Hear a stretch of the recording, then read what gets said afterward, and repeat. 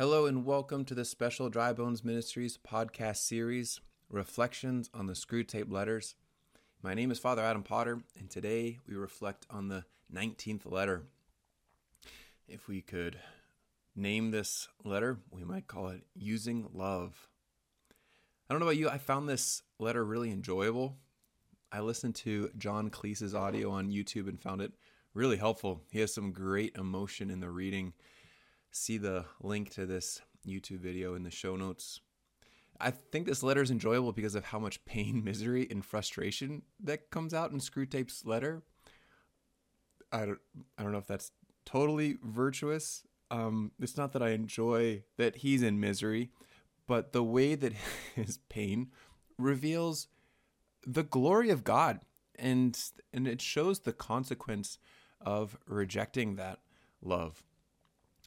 So, yeah, the fact that Screwtape tells the story of Satan's own exile and then the experience of his own exasperation and trying to figure out God's true motivation for love, and then his own frustration with wormwood, right, is entertaining too. So, yeah, that's all wrapped up in this letter. Let's dive in and highlight a couple things. First, in the opening paragraph, there's a bit of a comedic point of Screwtape slipping in the last letter, talking about how God really loves the human, quote, vermin. And he's embarrassed because if the word gets out that Screwtape believes in love actually existing, then Screwtape is being exposed as being a real phony, or as he admits, an accidental heretic. We might call that a material heretic. Heresy, right, is speaking falsely about who God is or about the faith. Think about this now from this upside down world that we're in with Screwtape's letters. For demons, heresy isn't speaking something wrong about God. It's speaking something true about who God really is. Did you catch that in our upside down world? So it's exposed as the unsettling reality that there is a radical difference between the philosophies of God and Satan. We talked about this on the last letter, that it's not just that demons don't want to love or don't know how. According to the way that they view the world, love is an impossibility. For the demons, the view of life is that everything is in competition, and they refuse to see anything differently. Maybe a silly analogy, but growing up with siblings, we had a limited amount of toys, and how often we would get into fights over some of those toys. My mom tried so hard to get us to share and play together. From my perspective, it seemed like if I couldn't have the toy on my own terms, then I lost it altogether. And I just struggled to have that openness to the idea that if I shared with my little brother, then there was actually more of the toy than what I had on my own. Similarly with love, to see the people in my life not as my opponents, but as cooperators in divine life, right? Now, that's one thing to consider on a purely horizontal plane between humans, but think about it between God and man. That we're not in competition with God or the angels or any other creatures, that there's no lack in God. There is more than enough of His life, of His goodness and love to go around and truly be shared. That's where in the second paragraph, we get the follow-up to his defense for his position. It is impossible for God to really love the humans. The emphasis is on the really. For Screwtape, it has to be an appearance of love, when in reality it is manipulative, selfish, or otherwise personally motivated. I found this quote helpful. Maybe you did too. Quote, "He must have some real motive for creating them and taking so much trouble about them. The reason one comes to talk as if he really had this impossible love is our utter failure to find out that real motive." End quote. Isn't this interesting? I don't know about you, but do you know anybody who has a hard time believing this about God? That He actually loves us? That He doesn't have any ulterior motive? That He isn't out there to control us, torture us, or to be entertained by us? Sometimes I can be entertaining to God, but is that why He created me? Is that what he's out there? And I guess maybe too, just another question to throw on this. Why do you think it is so hard to believe that God really loves us and doesn't have some other motive? It's a real question. I'd be interested to hear what your experience is. Oftentimes I hear this from people who project their experience of sinful Christians onto God. For example, that because this one Christian that I know is interested in me for personal gains, then that must be what God is like. Always after money, or only interested in more followers. As if God is short on money or glory or something like that. But that's their real experience, right? Like they've actually been hurt and manipulated and used by the church or by Christians. And all of a sudden it's like, yep. And it just fits their narrative of, I knew God couldn't actually care about me just for me, but because I didn't have enough to offer, or because it was just to fall into this cycle of use, then yep, that's who God is. Other times I think those who experience a real suffering in life can also have this mindset, and it's the problem of pain. If God really is a loving God, then how could he allow this to happen to me or my loved one? That's a really tough question to answer, especially on the spot, right? Where you just know someone is in utter grief. And at those points, it's really not about coming up with an answer.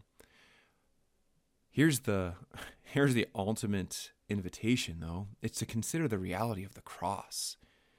So that's not just a theological point or a theoretical point, something abstract. That's a real moment of God coming crashing into our world.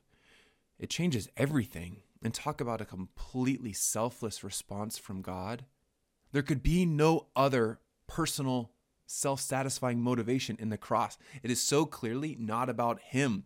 He gives his entire life for you and for me. And it's on the cross that he has this ultimate proof that it's not about self-interest. It's disinterested towards you and me. Then we get to Screwtape shining some light on Satan's fall from heaven as having everything to do with his quarrel about God's disinterested love towards humanity. He cares enough about us to make us, to create us in his image and likeness. And that means that we, mere creatures, right, would share in his life. In the scope of history, God sees all time as present. To see our fall and his plan for redemption through the cross would have driven Satan horribly mad. Why? Because in Satan's pride, there can be no disinterested love, selfless love, or sacrificial love. Pride blinds one to the glory of love overflowing and allowing others to share and participate in it. So notice the devastating effects that it has on one of the most beautiful angels, Lucifer. First, in response to Lucifer saying that he wishes to know the secret of love, God replies, I wish with all my heart that you did. Did you catch that line in this letter from Screwtape, saying that about his father, Satan? That whenever he said, I wish I knew the secret of love, God actually responded to him, I wish with all my heart that you did. Isn't that heartbreaking? The second is that Lucifer, to become Satan, was so disgusted with this that he fled from heaven. Okay, did he flee or was he thrown out? I think we can say yes to both, but probably with more of an emphasis on the former, that he did flee. The reality of hell is much less a punishment for the misbehaving, and instead is a natural consequence to those who do not want to partake of divine love. I was thinking recently about the older brother in the story of the prodigal son. Recall how the younger son has returned and there's this celebration happening in the house with the slaughter of the fattened calf. But the older brother refuses to enter due to his pride. Has the father kicked him out, forced him to be miserable? No, he's actually chosen that for himself in refusing to accept the merciful love of the Father. I think that's helpful in considering what happened to Satan He wanted nothing to do with, he didn't want the celebration. He wanted nothing to do with the Father's house. And so he flees and he keeps himself out in all of the misery that ensues. A third devastating effect. Satan is far from God, so far, and yet so heartbreakingly close. Check out this quote. Members of his faction have frequently admitted that if we ever came to understand what he means by love, the war would be over and we would re-enter heaven. This is one of my favorite quotes in the book. Can I read it again? Well, you don't really have a choice. Here's what if members of his faction, so God's faction, angels, saints, have frequently admitted that if we ever came to understand what he means by love, the war would be over and we should re-enter heaven. I would sum that quote up like this. If we only knew God's love for us, we would all be saints. I actually don't think it would be difficult or hard. I believe it would be effortless. Not a ton of work to garner up the motivation to respond to this invitation by God. No, we would know God's infinite love for us, and we would be so moved that the only reasonable response would be to return his total self in love with our own total self in love. Even the greatest of sinners who are farthest from God's love have only to turn back and accept God's love, and there is a re-entrance into grace, into heaven. And then the fourth devastating effect is that instead of accepting or receiving this love of God, Screwtape goes to this hard-hearted cynicism. Quote, "And there lies the great task. We know that he cannot really love." Do you hear the cynicism? Nobody can. It doesn't make sense. If we could only find out what he is really up to. Hypothesis after hypothesis has been tried, and still we can't find out. End quote. How dark is this? And just desperate that is. And notice there's no peace, there's no satisfaction in that position. It comes from a place of just real misery and the hard-heartedness of that cynicism that just refuses to be open at all to another perspective or possibility. And these, right, are these devastating effects of pride. Pride, refusing the possibility of there being a disinterested, selfless, and sacrificial love. Okay, then let's go to paragraph 3. These are long paragraphs in this letter. In paragraph 3, we have the conversation about being in love. Ultimately, at the very end, Screwtape will conclude that being in love is purely raw material. Do you understand what that means? Raw material. That means something purely in potential for something else. Morally neutral, as he'll admit too, that it's just the raw material for either coming closer to God or moving further away. And that's why he would love for us, humans, to discuss whether it's good or bad. If we put it in these morally good or bad categories, we're missing the fact that it is actually what we do with it and not what it is in itself that matters. In the end, the battle is about whether we, in cooperation with God's grace, use something like being in love to move closer to God, or if the evil one can use it to bring us closer to him. And that's where we get the two examples of the extreme responses to love.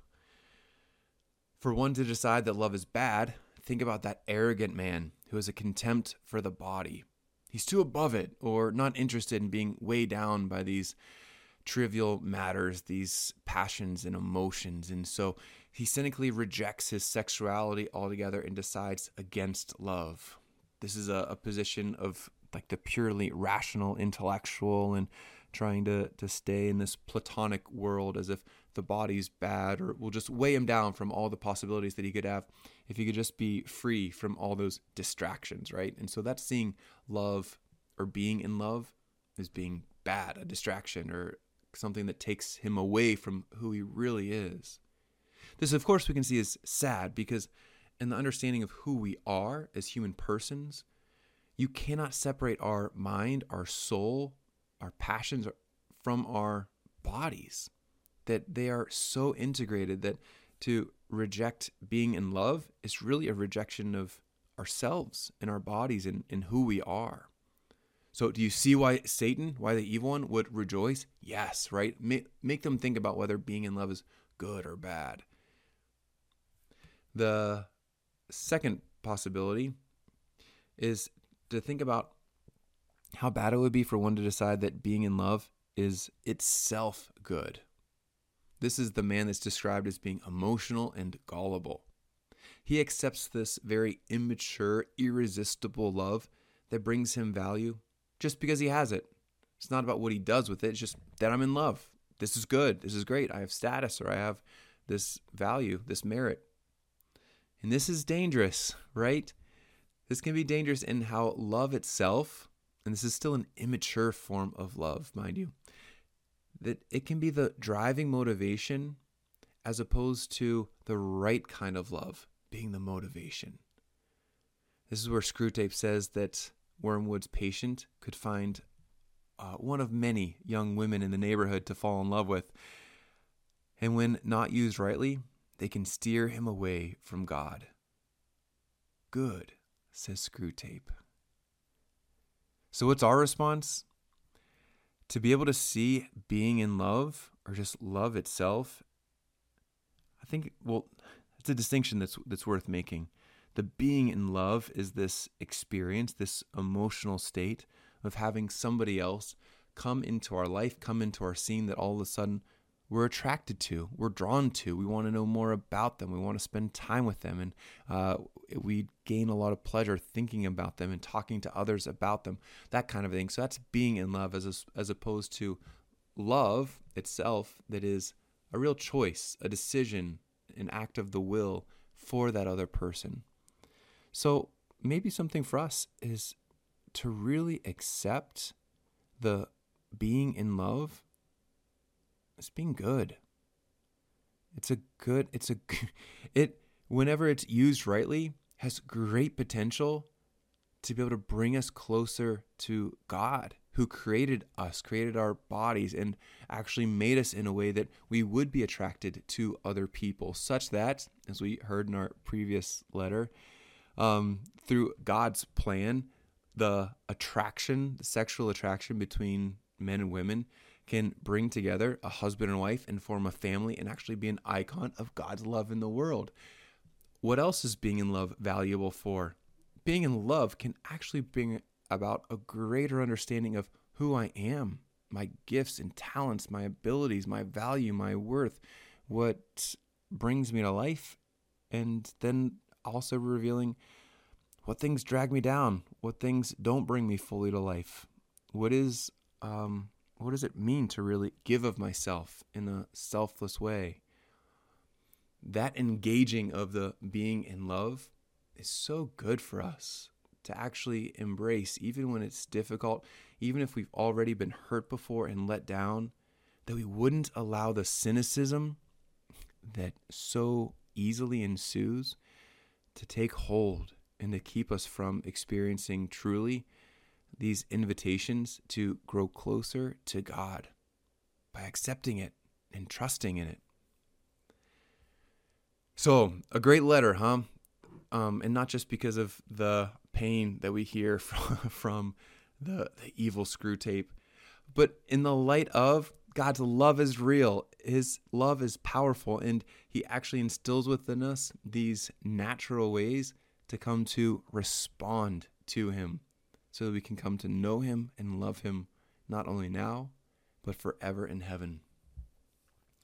Let's pray for the protection and intercession now of the great Archangel St. Michael, the one who helped drive Satan out of heaven, who was already fleeing, so to speak, and yet made it definitive. St. Michael, the Archangel, defend us in battle. Be our protection against the wickedness and snares of the devil. May God rebuke him, we humbly pray. And do thou, O Prince of the heavenly host, by the power of God, cast into hell Satan and all the evil spirits who prowl about the world, seeking the ruin of souls. Amen. Thank you for joining us for this special podcast series, Reflections on the Screwtape Letters. If you'd like to support the work of Dry Bones Ministries, please visit drybonespgh.org. God bless you. Know my prayers for you. Please keep me in your prayers, and I look forward to seeing you next time.